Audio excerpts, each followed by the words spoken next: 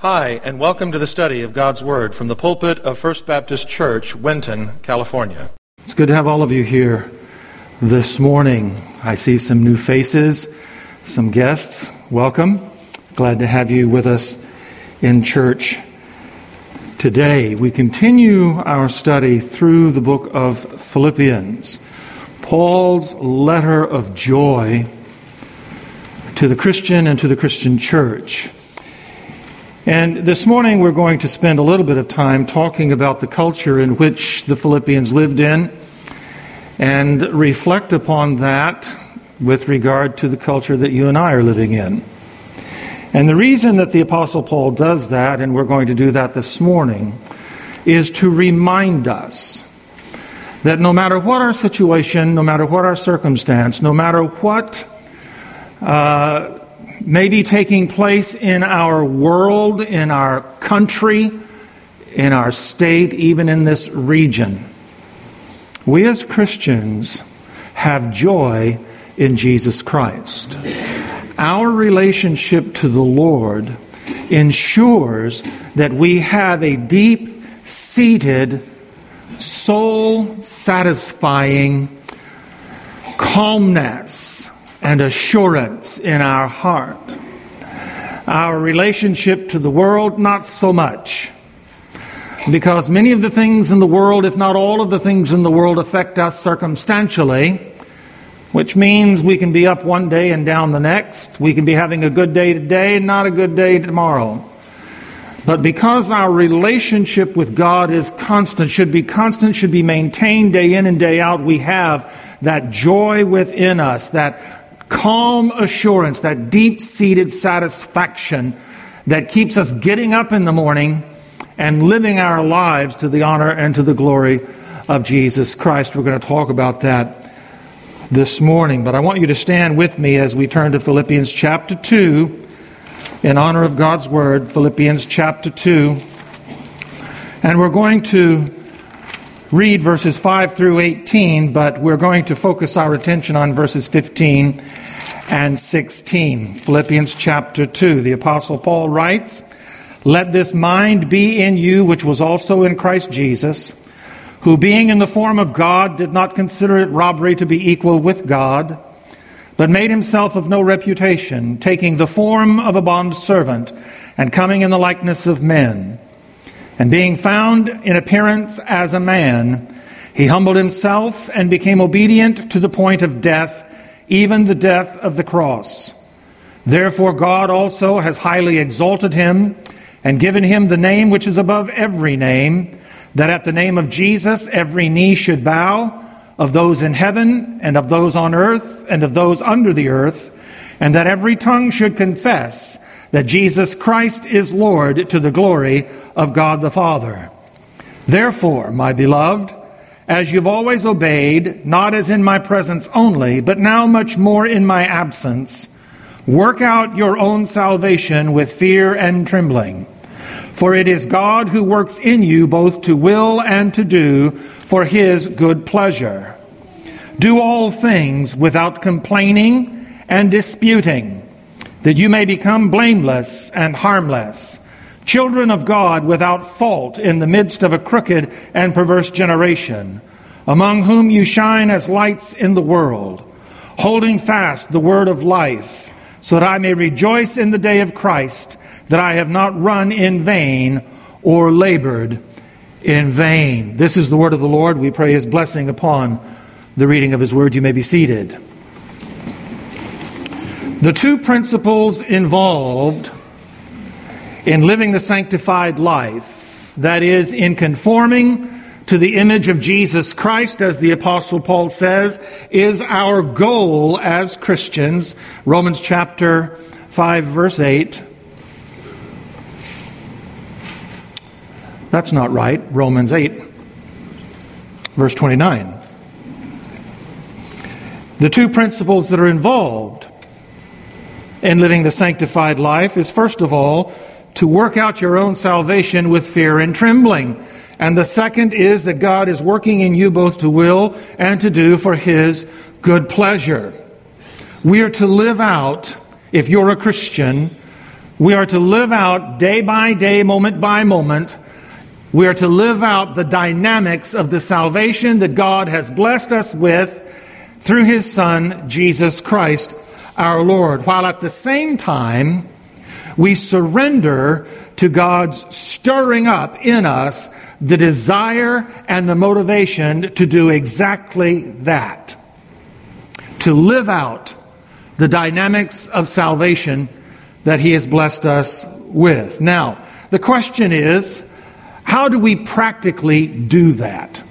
How do we work out our salvation with fear and trembling?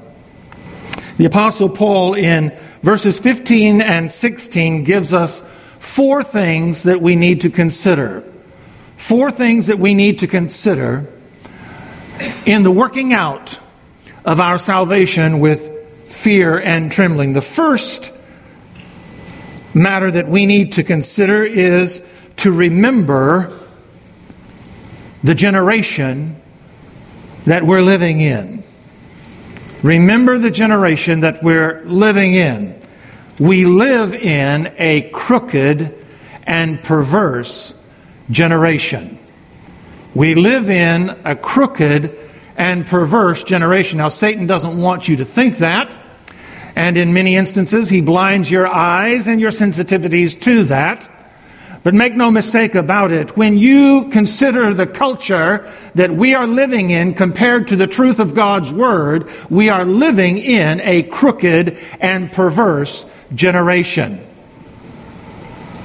In verse 15, he states that very clearly to the Philippian Christians. They too were living in a crooked and perverse generation.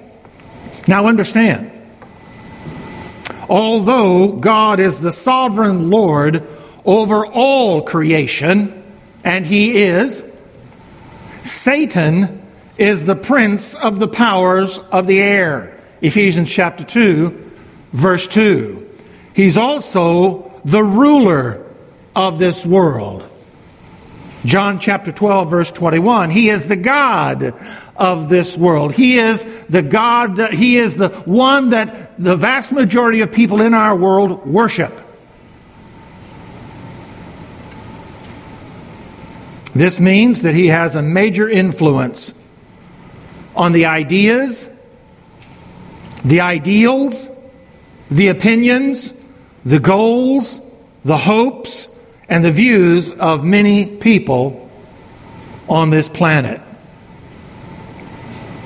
He impacts and He affects the world's philosophies, education, politics, and economics.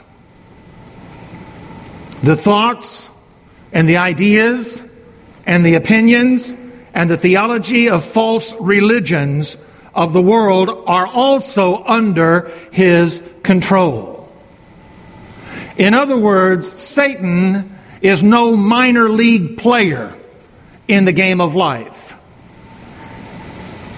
He is the God of this world. He is the prince of the powers of the air. He is the ruler of the nations. God is sovereign. The Lord God truly is sovereign over all of creation. And He has given us the responsibility through Adam and Eve to be His ambassadors, to be His emissaries, to be His representatives in the earth. But we gave that responsibility over to Satan when we yielded to temptation in the Garden of Eden. Now look at verse 15. The Apostle Paul describes the generation of the Philippian church as crooked. As crooked. The word is scolios. Scolios. What does that sound like to you? Scoliosis.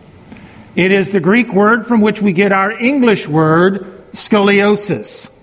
A person who physically suffers from scoliosis has an abnormal lateral curvature of the spine.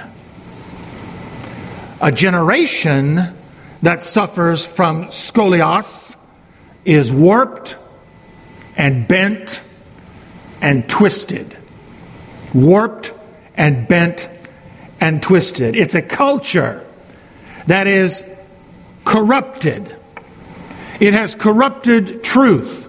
It has corrupted values and virtues and ethics and morality.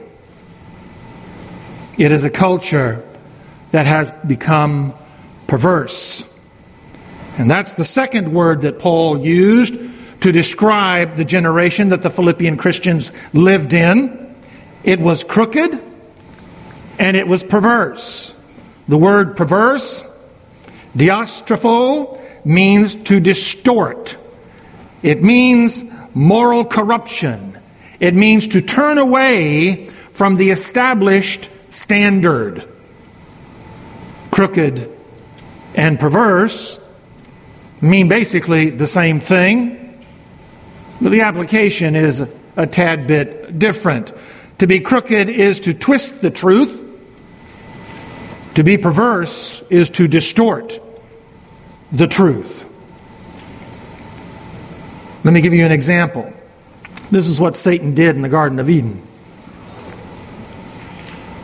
God said to Adam in Genesis chapter 2, verses 16 and 17, God said, "Of every tree of the garden you may freely eat, but of the tree of the knowledge of good and evil you shall not eat.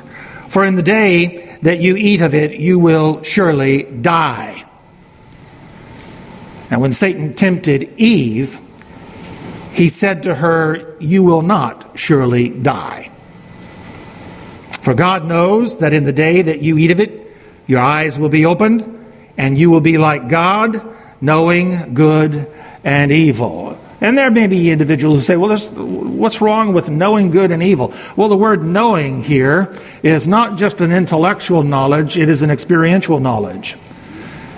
Prior to the temptation, prior to Adam and Eve yielding to the words of Satan, Adam and Eve were innocent. They did not know sin. They did not know corruption. They did not know evil. But after listening to Satan and yielding to his words and taking the fruit that was forbidden, they came to know good and evil experientially. Evil came into their existence. It became sin to them because it was disobedience to God. Satan's words twisted. Satan's words corrupting the truth. Satan's words perverted. King Solomon wrote in Proverbs chapter 2, and I want you to turn back there. It's the Old Testament book. It's a good book. You should be reading it every day. It's practical wisdom that we should be rehearsing in our own lives. The book of Proverbs, it comes after the book of Psalms. So if you go to the middle of the Old Testament, you'll hit the book of Psalms, you turn right, and you get to the book of Proverbs chapter 2, written by King Solomon, the wisest man on the planet. He was a very wise man, intellectually, and we'll just leave it at that. Proverbs chapter 2, beginning in verse 11, look at this. This is Solomon. Discretion will preserve you. Proverbs 2:11. Understanding will keep you, to deliver you from the way of evil, from the man who speaks what? Speaks what? Perverse things. What does perverse mean? That's crooked. What's perverse mean? Distorted. To deliver you from the ways of evil, from the man who distorts. And we would say here, truth. Distorts. Perverse things. From those who leave the paths of uprightness, to walk in the ways of darkness. Darkness is always a metaphor for sin. Who rejoice in doing evil and delight in the what? Perversity of the wicked. Who delight in the distortion the perversion, the corruption of the wicked, whose ways are what? Crooked, twisted, warped, and who are devious in their paths, to deliver you from the immoral woman, from the seductress who flatters with her words. And he's not speaking about a literal woman here. He's speaking about evil. He's speaking about those things that are corrupt, so on and so forth. He personifies that by calling it a woman, a seductress, who forsakes the companion of her youth and forgets the covenant of her God. For her house leads down to death, and her paths to the dead. 200 years later, the prophet Isaiah writes the same thing about the Hebrew people. Look at Isaiah chapter 59. You're in Proverbs, turn right and go just a little ways to the prophet Isaiah chapter 59. Beginning in verse 2.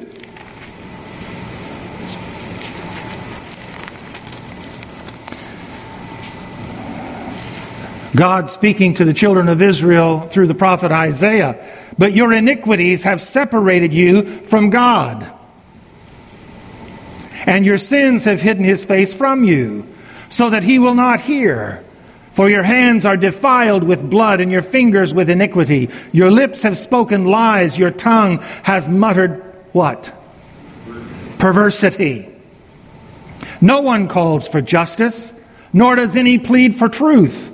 They trust in empty words and speak lies. They conceive evil and bring forth iniquity. They hatch vipers' eggs and weave the spider's web. He who eats of their eggs dies, and from that which is crushed a viper breaks out.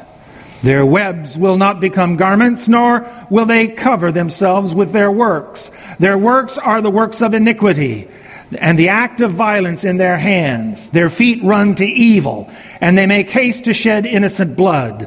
Their thoughts are the thoughts of iniquity. Wasting and destruction are in their paths. The way of peace they have not known, and there is no justice in their ways. They have made themselves what kind of paths? Crooked paths.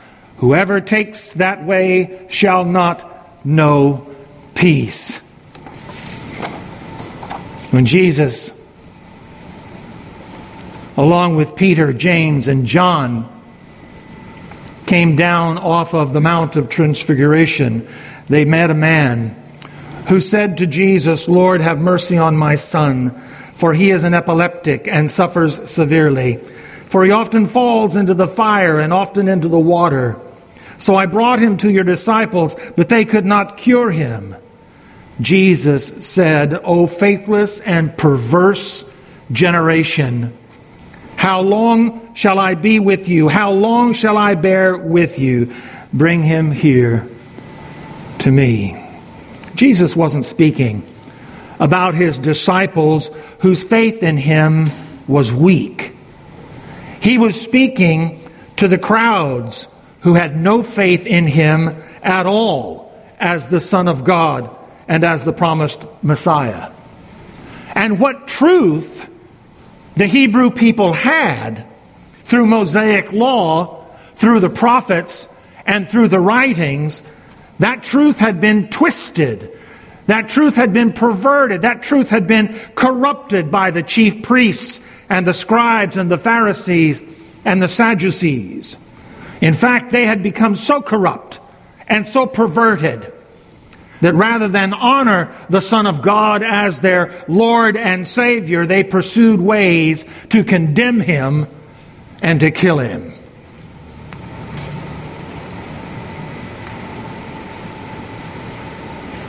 There's very little difference between those days of the Old Testament and New Testament and the days that we're living in today. In fact, human society and culture has become more crooked and perverse than ever. This generation prides itself in being like the ancient Greeks and Romans in terms of politics and law and ethics and morality. You go back and you read the history of the Greek and the Roman empires, and you'll find that, yes, they were powerful, and yes, they were glorious as nations among nations, but they were godless and corrupt and pagan. They were morally and ethically reprobate. We live in a day when we have politicians, but we don't have any statesmen. We have politicians, but we don't have any statesmen. And you ask, what's the difference between a politician and a statesman? A politician lives for the party. A statesman lives for the good of the country. Sacrifices for the good of the country. We have politicians, but we don't have any statesmen. Leaders do what is expedient, not what's morally right. We live in a generation like the days of Micah in the Old Testament, in Judges chapter 17 and verse 6. In those days there was no king in Israel. Everyone did what was right in his own eyes. That's the generation we're living in. Yeah, we have laws upon laws upon laws upon laws, and every January there's a new set of laws that we're to be aware of, a new set of laws that we're to ignore. We are a lawful nation, but we are a lawless people.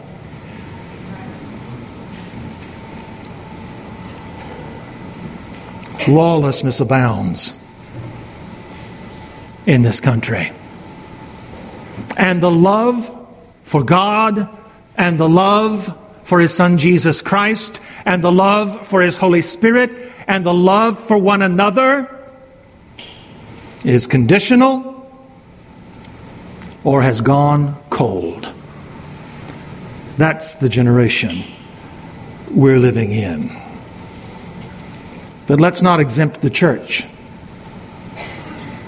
Our churches pride themselves, and I'm not necessarily talking about this particular church, but churches in America pride themselves in being cosmopolitan, like the New Testament church in Corinth, whose immorality made the pagan Corinthian citizens blush with shame.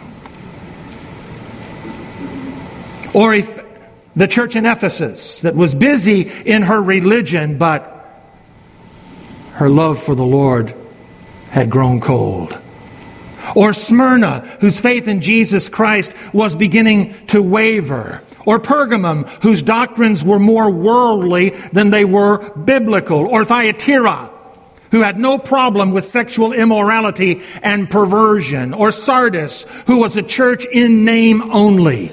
Or Philadelphia, that was growing spiritually weak to the point of giving up. Or Laodicea, who was so spiritually wishy-washy and compromised that it made Jesus puke.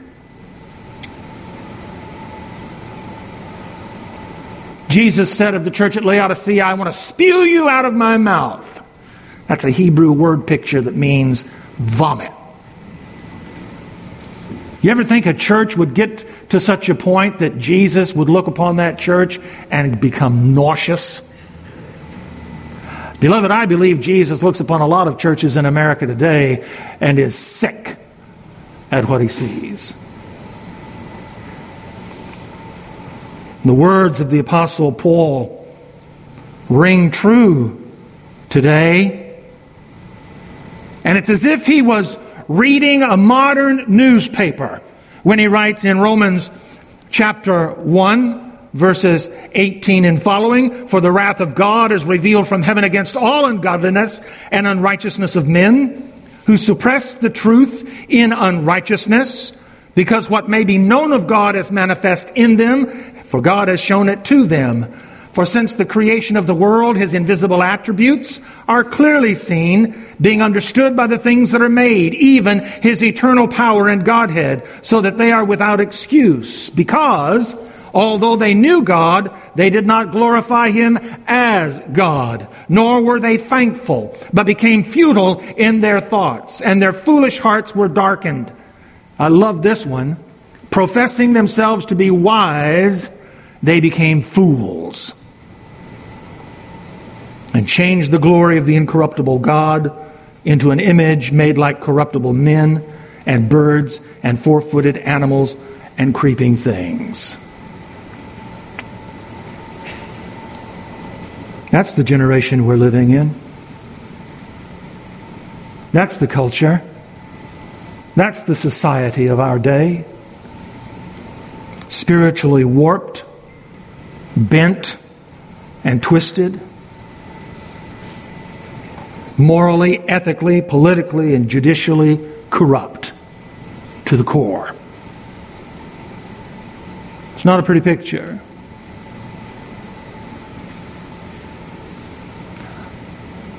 But we're not here just to simply hang out the dirty laundry.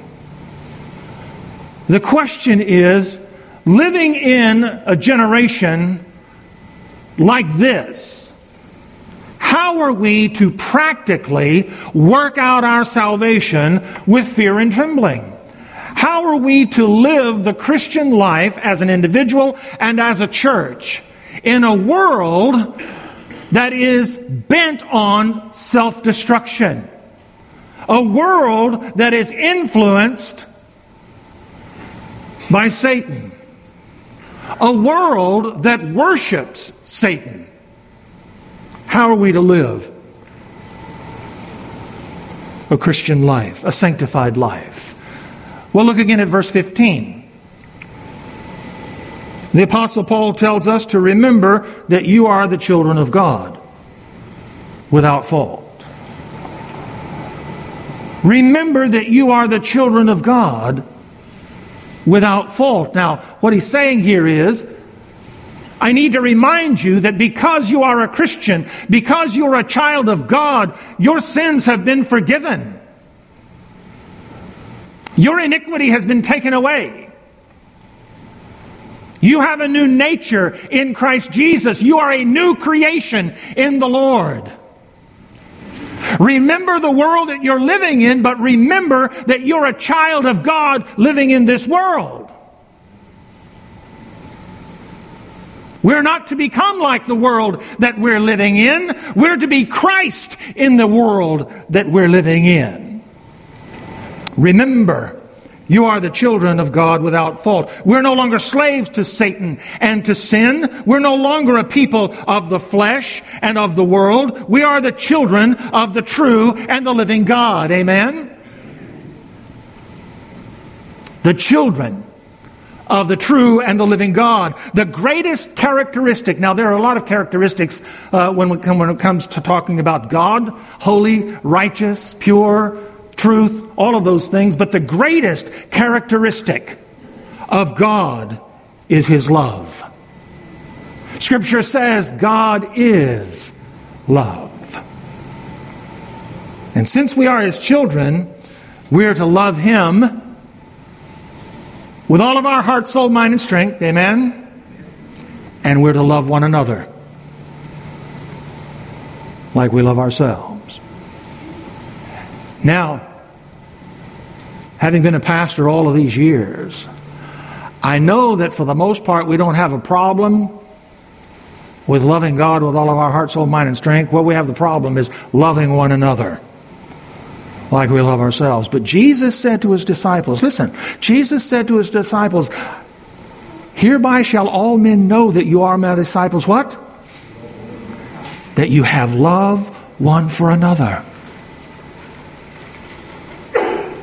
Love becomes the key. It is the primary characteristic of God. It is the primary characteristic of the people of God, that we love Him with all of our heart, soul, mind, and strength, and that we love Him and that we love one another as we love ourselves. Teacher, which is the great commandment in the law? A lawyer asked Jesus one day. Jesus responded, you shall love the Lord your God with all of your heart, all of your affections, with all of your soul, your very being, who you are, and with all of your mind, your attitudes, your thoughts, your ideas. You're to love the Lord God with all of these. This is the first and great commandment. And the second is like it. You shall love your neighbor as yourself. On these two commandments hang all of the law and the prophets. God is love. Love Him with everything you are and everything you have.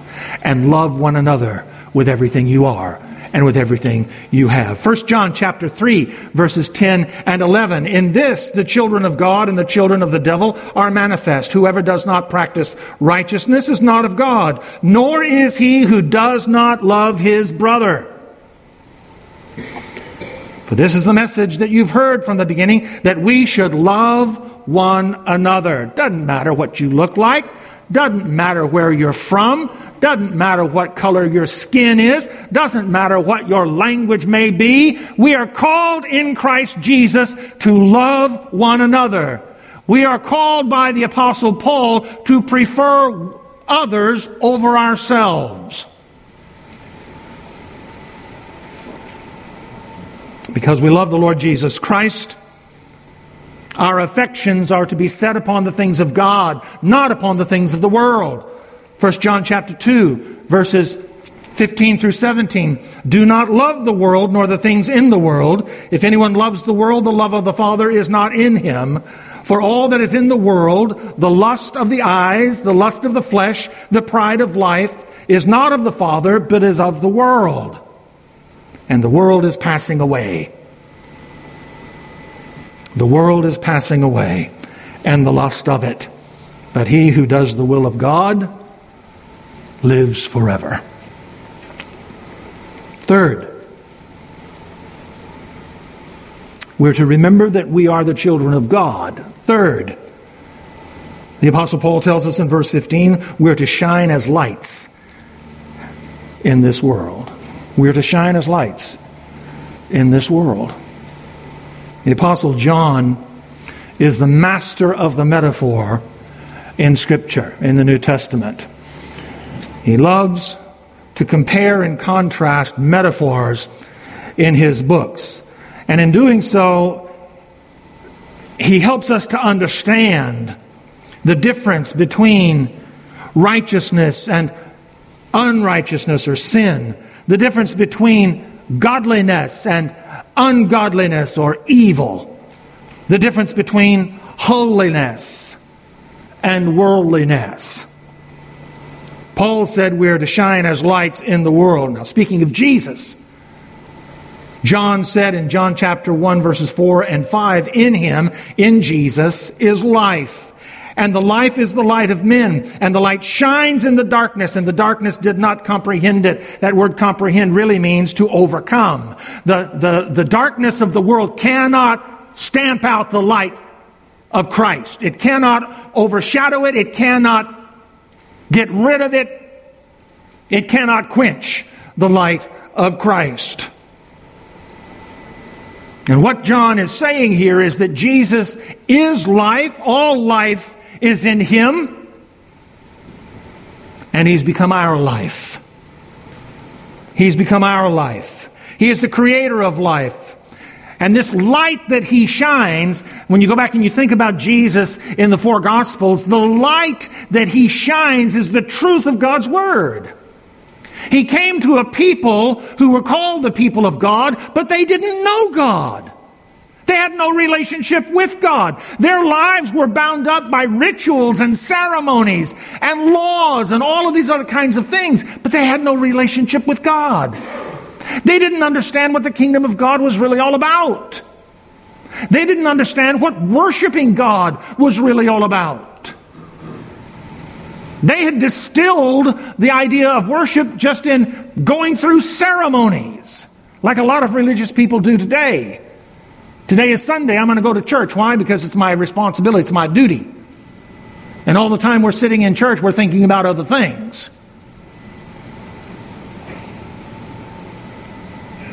They had no relationship to God. They didn't know how to worship God. They didn't know how to obey God. They didn't know the laws of God. That all of those had been perverted by the scribes, the Pharisees, the Sadducees, the chief priests.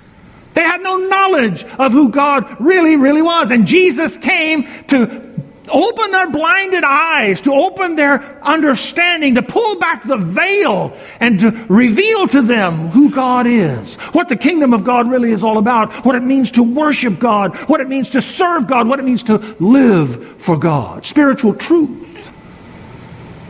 That's what light represents. That's the metaphor that John uses to describe the truth of God.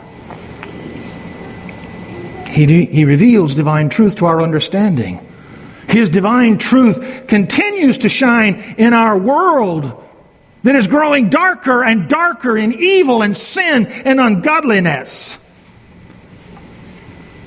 As Christians in Jesus Christ, we not only have human life, but we have spiritual life. We have abundant life, and we have eternal life. We know what true life is because we know who Jesus is. Speaking of Christians and their relationship to God, John said in 1 John chapter 1, verses 5, 6, and 7, "This is the message which we've heard from him and declare to you, that God is light, truth, holiness, righteousness, love," all of these attributes. God is light, and in him there is no darkness, there are no lies, there is no evil, there is no sin, there is no unrighteousness at all.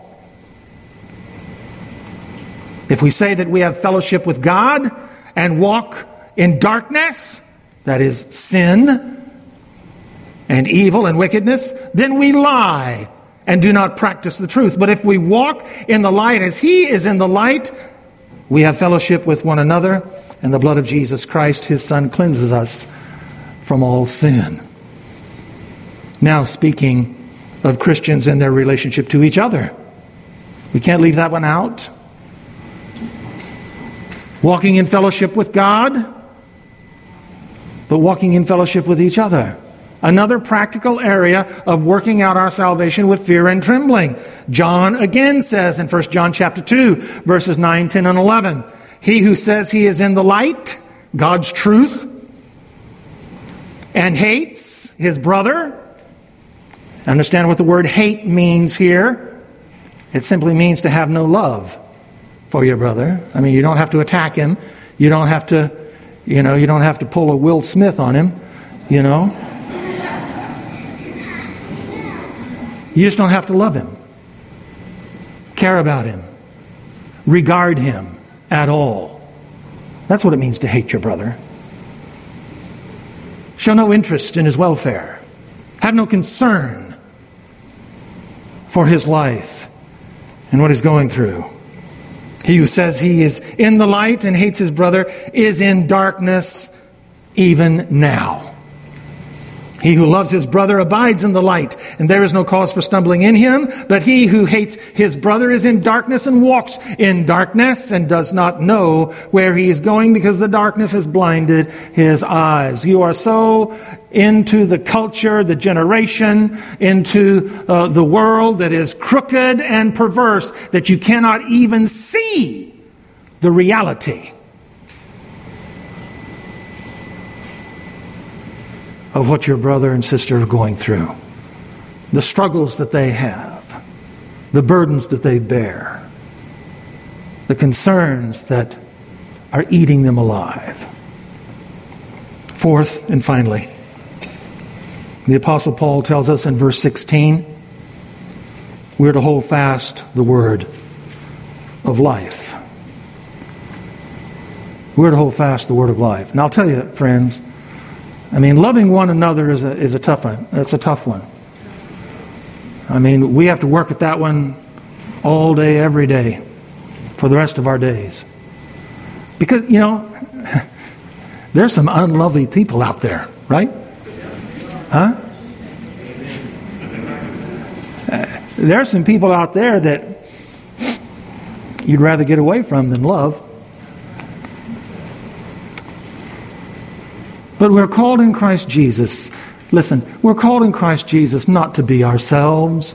We're called in Christ Jesus to be like Him. And there were some unlovely people in His day too. And one of them was one of His disciples. And He knew from the very beginning that Judas was going to betray Him, and yet Jesus loved him still. And Scripture says He loved him till the very end. I can't comprehend that. And I know you can't either. Because I know if there's somebody in your circle of influence, if there's somebody in your camp that just despises you, you're not going to love them. How do I know that? Because I know you. And I know me. But here's another toughie. Hold fast the word of life. Now the word hold fast, those two words, one word in the Greek text, epeko, it means to pay attention to. It means to apply. And by paying attention to it and applying it into our own lives, we hold forth the word of God's truth to the world. It's the same thing as Jesus said, "You are the light of the world. Let your light shine before men that they may see your good works and glorify the Father which is in heaven." You pay attention to the Word of God. You respect it, you honor it, you appreciate it, you apply it into your life, you live it so it becomes light into a dark world. People can see the light of Christ in you and can be drawn to Him because of you.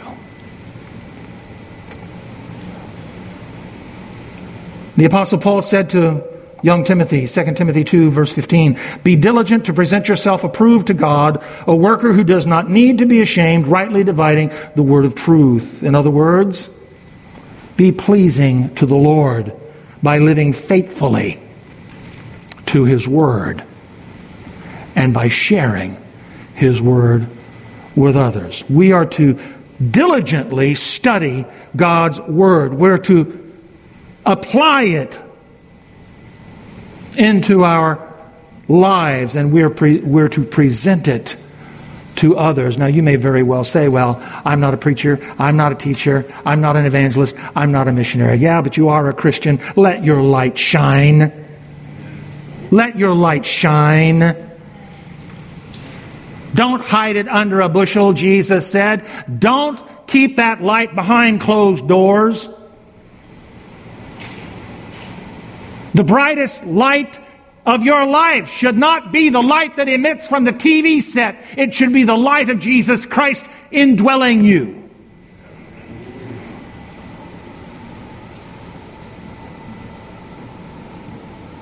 And so, biblical knowledge without spiritual wisdom. Biblical knowledge without spiritual wisdom is useless. And spiritual wisdom without Christian action accomplishes nothing. Biblical knowledge, you can have all the biblical knowledge in the world. You can be a Bible scholar, and many of the people in the days of Jesus were Bible scholars, but they were about as useful as screen doors on submarines. They were worthless. And yet they had all of this biblical knowledge. But they didn't understand a lick of it. Biblical knowledge without spiritual wisdom is useless. And spiritual wisdom without Christian action accomplishes absolutely nothing. We are to live for Christ, not just appreciate Christ. We are to serve Christ, not just speak His name every now and again. And so now, what do we do? Where are we at? How do we land this plane? Understand. Remember, we live in a crooked and in a perverse generation. Make no mistake about that. Y'all may think things are going pretty good. But you can dress up a pig and take it downtown and pass it off as being something wonderful, but it's still a pig. Perfume it all you want to, it's still a pig. We're living in a crooked and perverse generation. And we may say that it's nice and it's good and it's to our advantage and it's this and it's that and it's so on and so forth, but it's still a world that worships the God of hell. It is still a world that is influenced by the powers of the enemy of God. And don't ever forget that. And he will use his influence in the world to shut you up, to back you into a corner, to keep you fruitless, and make you useless in the kingdom of God. I live in a crooked and perverse generation. We have for a long time, and we will continue to live in a crooked and perverse generation until the Lord Jesus Christ comes again. But the Apostle Paul tells us in Ephesians 5, verses 15 and 16, be careful how you live. Be careful how you live. Don't live like fools, but like those who are wise. Make the most of every opportunity in these evil days. Amen and amen. David, come and lead us as we dismiss. Let's stand together, and as we leave today, I'd like to encourage you as we face a new week. Think of one thing right now that God is doing for you. Not is giving you, but is doing for you. And with a heart of praise and a heart in a prayer, let's say these words. Let's say these words together, not sing them. Praise God from whom all blessings flow. Praise Him, all creatures here below. Praise Him above, ye heavenly hosts. Praise Father, Son, and Holy Ghost. And Lord, we say, Amen. Amen. Thank you. You are dismissed. God bless you. Have a great day in the Lord. The Bible says, if you confess with your mouth the Lord Jesus and believe in your heart that God has raised him from the dead, you will be saved. If you've never trusted in Jesus Christ as your personal Lord and Savior, we invite you to call on him now and through a simple prayer of faith, give your life to him.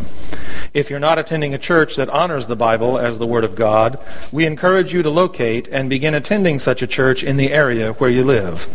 The message you have just heard was preached from the pulpit of First Baptist Church, Winton, California. For more information on the ministry of First Baptist Church, Winton, please visit our website at wintonchurch.org.